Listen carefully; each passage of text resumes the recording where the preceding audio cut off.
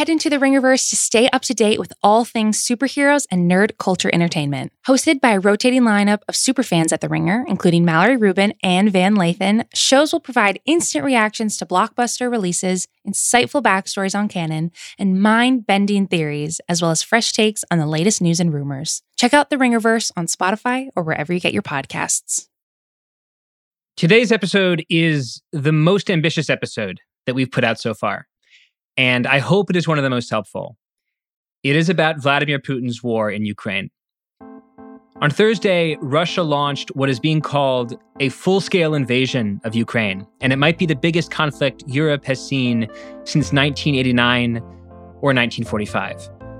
Russia attacked by air, with explosions recorded in dozens of cities, including the capital of Kyiv. They attacked by land, with columns of Russian tanks crossing over the eastern border. They attacked by sea, from the southern port city of Odessa. Now, I want to do two things in this episode. First, I want to give you my synthesis on why this is happening now. And second, for the bulk of the episode, I want to tell you what I think might happen next. Not just in Ukraine, not just in Russia, but all around the world.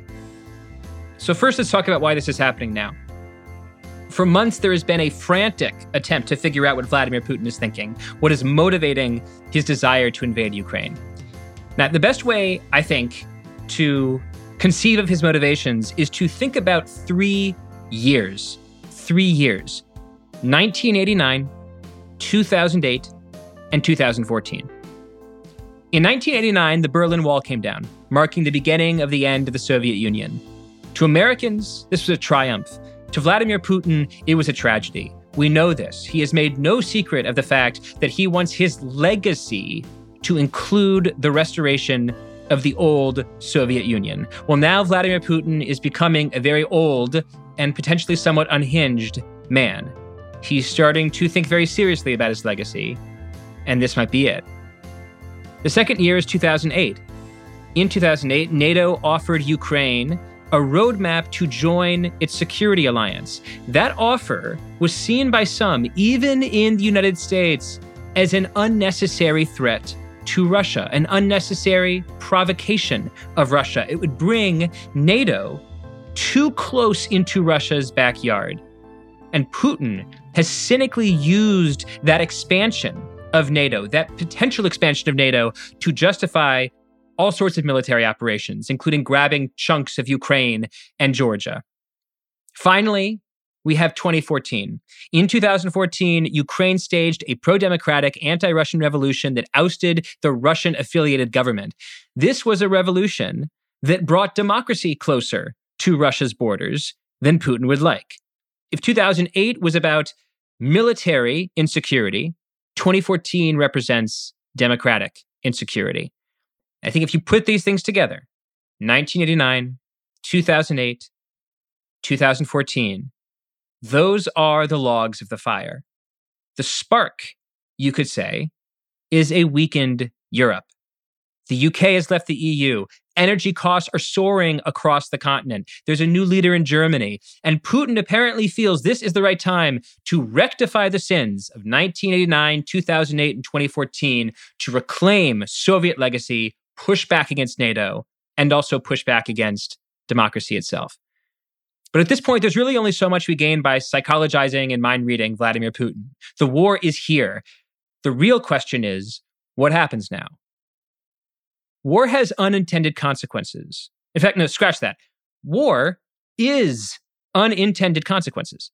When you're dealing with countries that have their own alliances and trade and markets, war touches everything. And that is the thesis of this episode. War touches everything. I think this war could spark an energy crisis, a migration crisis, a food crisis in Asia and Africa, and a geopolitical crisis for the United States. These are the second-order crises, the ricochet effects of the war in Ukraine that are the subject of today's episode. So today we're talking to 5 experts on foreign policy, Europe, economics, agriculture, and China. Not one guest, 5, to think about the most important consequences, most important ricochets of a major conflict in Ukraine. I'm Derek Thompson. This is Plain English.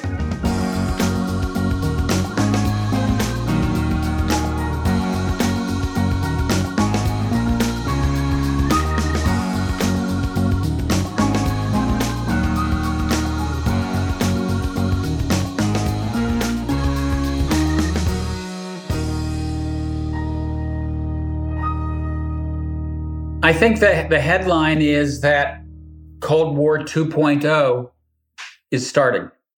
That's Charles Kupchan. He is a professor at Georgetown University, senior fellow at the Council on Foreign Relations, and he also served as special assistant to President Barack Obama. I think we're probably headed back to something that will look like the Cold War, the militarized division of Europe. It remains to be seen how China plays this. If they stay in a tight embrace with Russia, it may be a Cold War, not just with Russia, but with a coupling of Russia and China. So it's too soon to arrive at any judgments, but this is a game changer. This is also a leap into the dark for Putin. He has 190,000, 200,000 troops on the border of and within Ukraine. Ukraine is a country of 44 million people. Purely from a strategic standpoint, how crazy is this invasion? It's pretty crazy. And in some ways, a little bit out of character because Putin is a tough customer. Putin is a risk taker. But to date, he takes small bites. He grabs Crimea, a small bit of eastern Ukraine, regions of Abkhazia and South Ossetia in Georgia. He goes into Nagorno-Karabakh. He sends forces into Syria. But they've all been relatively low cost, low risk. He is now invading a country of 44 million people. As far as we know, he intends to topple the government and install a pro-Russian regime. He is, as we speak, alienating and unifying these 44 million people against Russia. So exactly how he pulls this off, how he puts in a regime that enjoys any semblance of legitimacy is something I can't fathom. Kupchan sees two paths forward. Along path number one, Russia is making a massive error. It's buying itself a big, fat mess. 190,000 troops invading a nation of 44 million is an insane gamble. The U.S., quote unquote, conquered Iraq with 190,000 troops or so, and that was a total shit show. Ukraine is larger, richer, much better fortified. A nation of 44 million is going to actually fight back with tanks, not just insurgents with bazookas. It's insane. And that's partly why Putin's actions are so scary to people like Charles Kupchan. There is concern that if Putin is willing to take a risk of invading Ukraine, might he go further, right? If you look at what he has said in the last few weeks, he isn't just interested in pulling Ukraine back into a Russian sphere of influence. He wants to reverse the post-Cold War security architecture, the territorial settlement. He said to NATO, get your troops out of NATO's eastern flank. And so we have to take seriously the prospect that he could test NATO. That could mean sending more troops from the US and Europe to the NATO border, more troops to the western borders of countries like Estonia, Latvia, Lithuania, Poland, Slovakia, Romania. This strategy would carry some serious risks. It could inflame Putin at the very moment when some people might hope he can be reasoned off the ledge. But it would also send a message.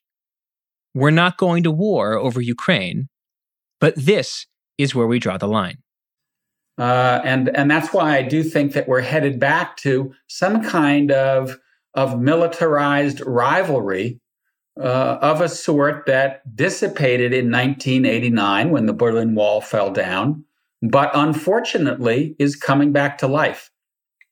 And it is devastating on some level. One, speaking personally, I thought that we had left those days behind, having lived through the fall of the Berlin Wall and the end of the Cold War. It was an enormously uplifting moment. It was like humans are headed in the right direction. Democracy and dignity and human rights are prevailing over the alternatives. Right now, I would say history is flipping. It's doing a somersault. It's turning backward. There are some Americans that are going to say, this is not our war. Ukraine is not our war. Russia is not our problem. They didn't attack Connecticut. They didn't attack Hawaii. They attacked Eastern Europe. You, Charles, have written a book about the rise of isolationism in the US that I think has a really balanced take on how isolationism is in some ways deeply American and moral.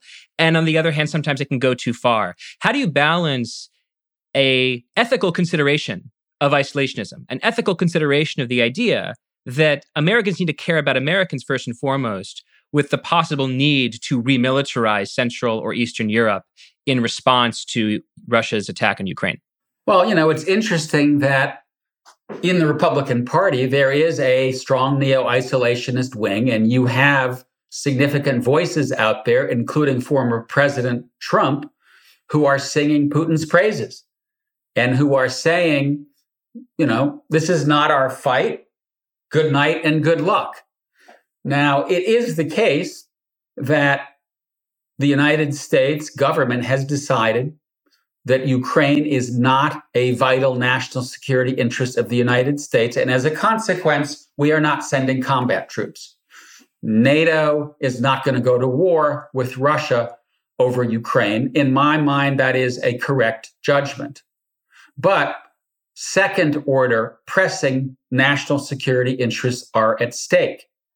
If he goes into Ukraine, he could go further. We don't know how far into Ukraine Putin is going to go. He may go to Kiev and stop, in which case Western Ukraine emerges as kind of a rump Ukraine, the capital of free Ukraine, you might call it.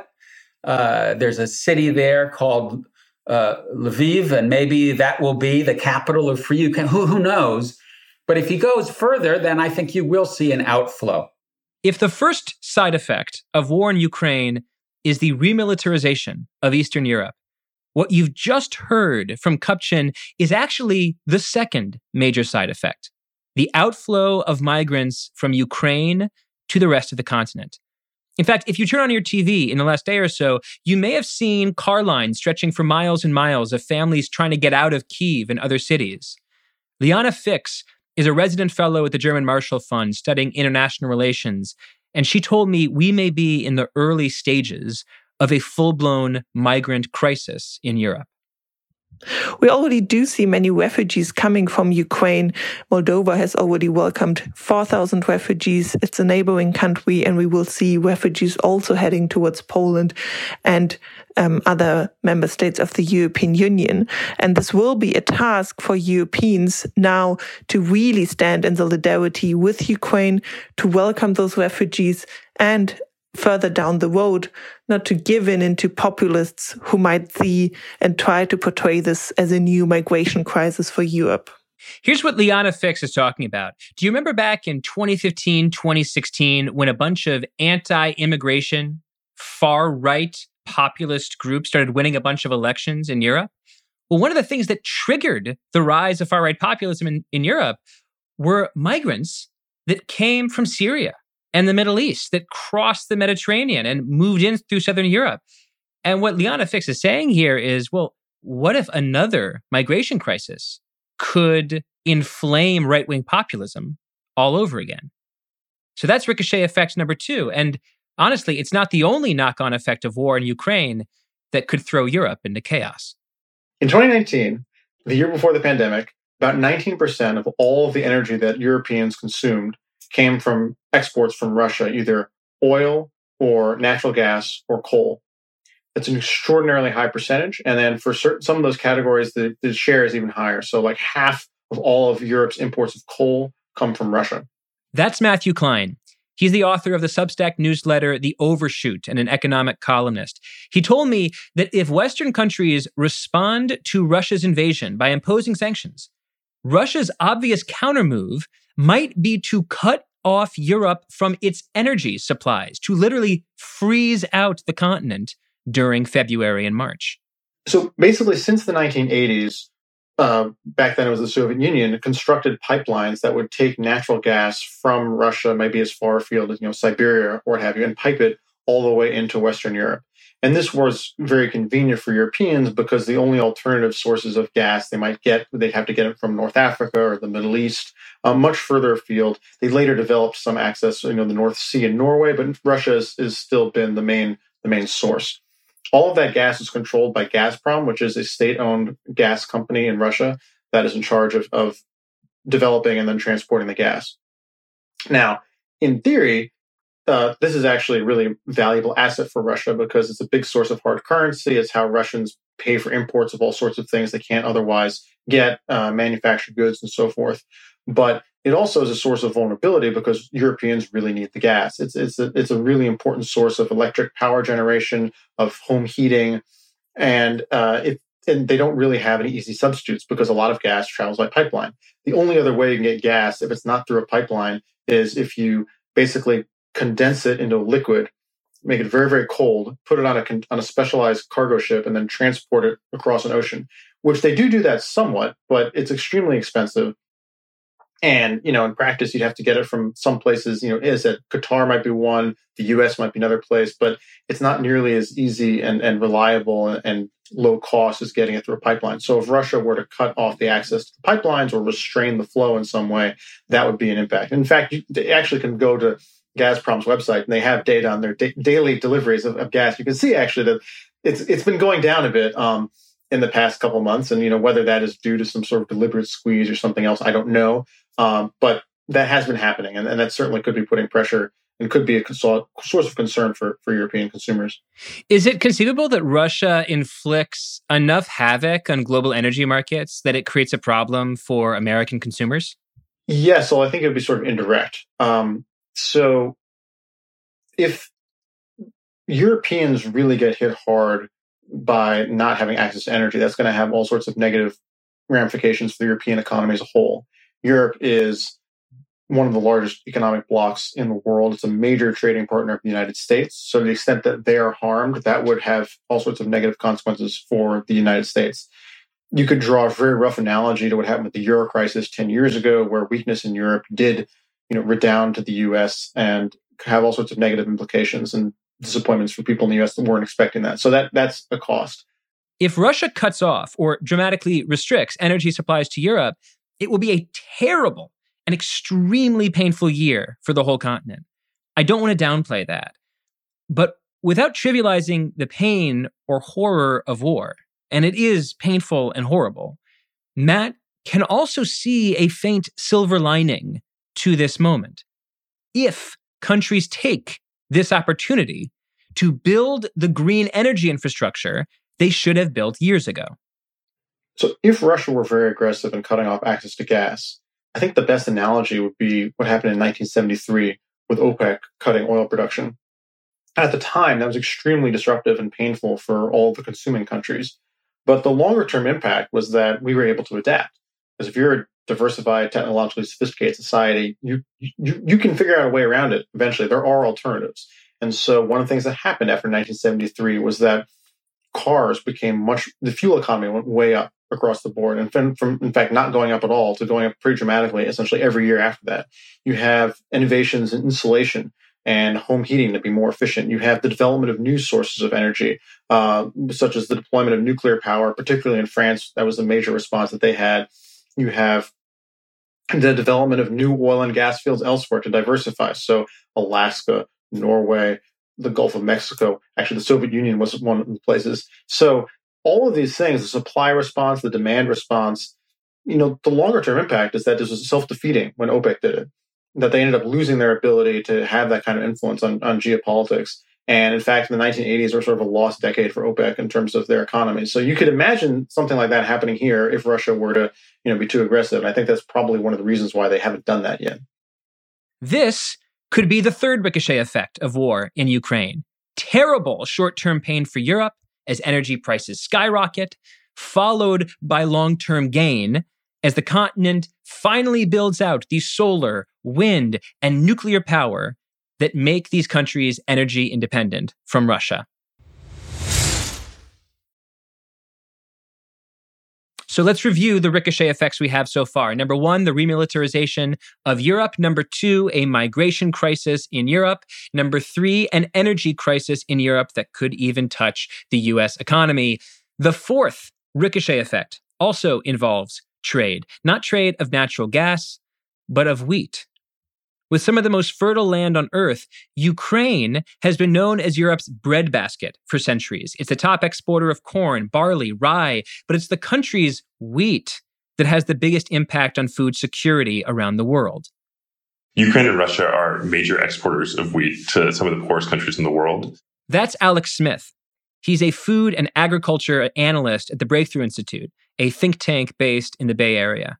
They export wheat to countries in the Middle East, North Africa, Sub-Saharan Africa, Southeast Asia, countries like Lebanon, which imports 50% of the wheat from total wheat supply from Ukraine, countries like Congo and Oman, which import over 60% of their total wheat supply from Russia.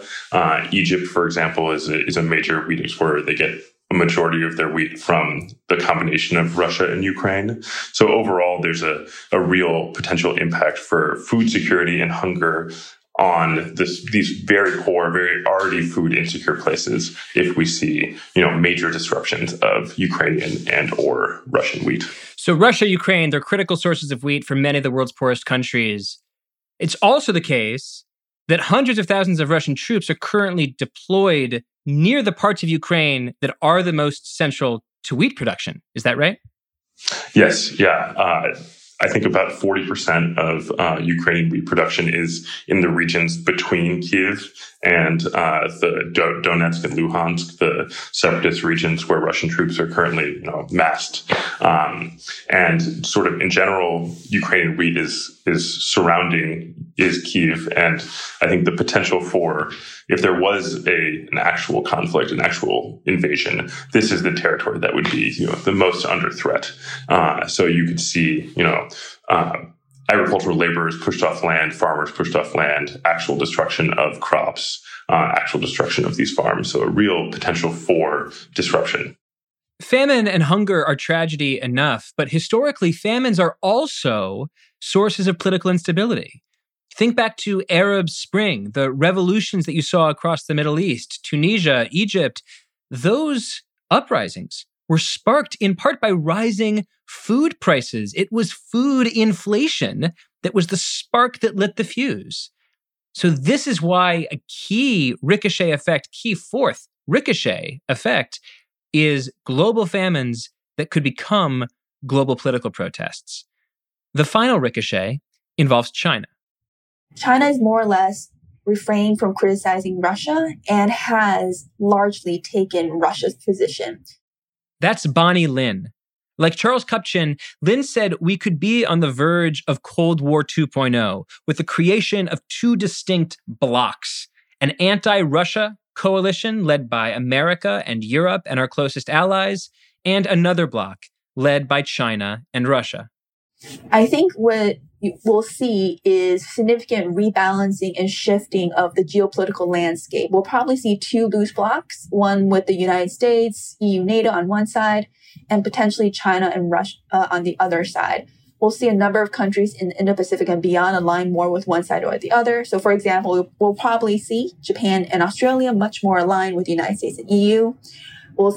Interestingly, Pakistan might be leaning more towards Russia. We are currently seeing that Pakistani Prime Minister Imran Khan is currently in Moscow, right about to meet Putin. So there's a lot of interesting dynamics that will play out in the next couple of weeks and months as countries grapple with what's happening in Ukraine.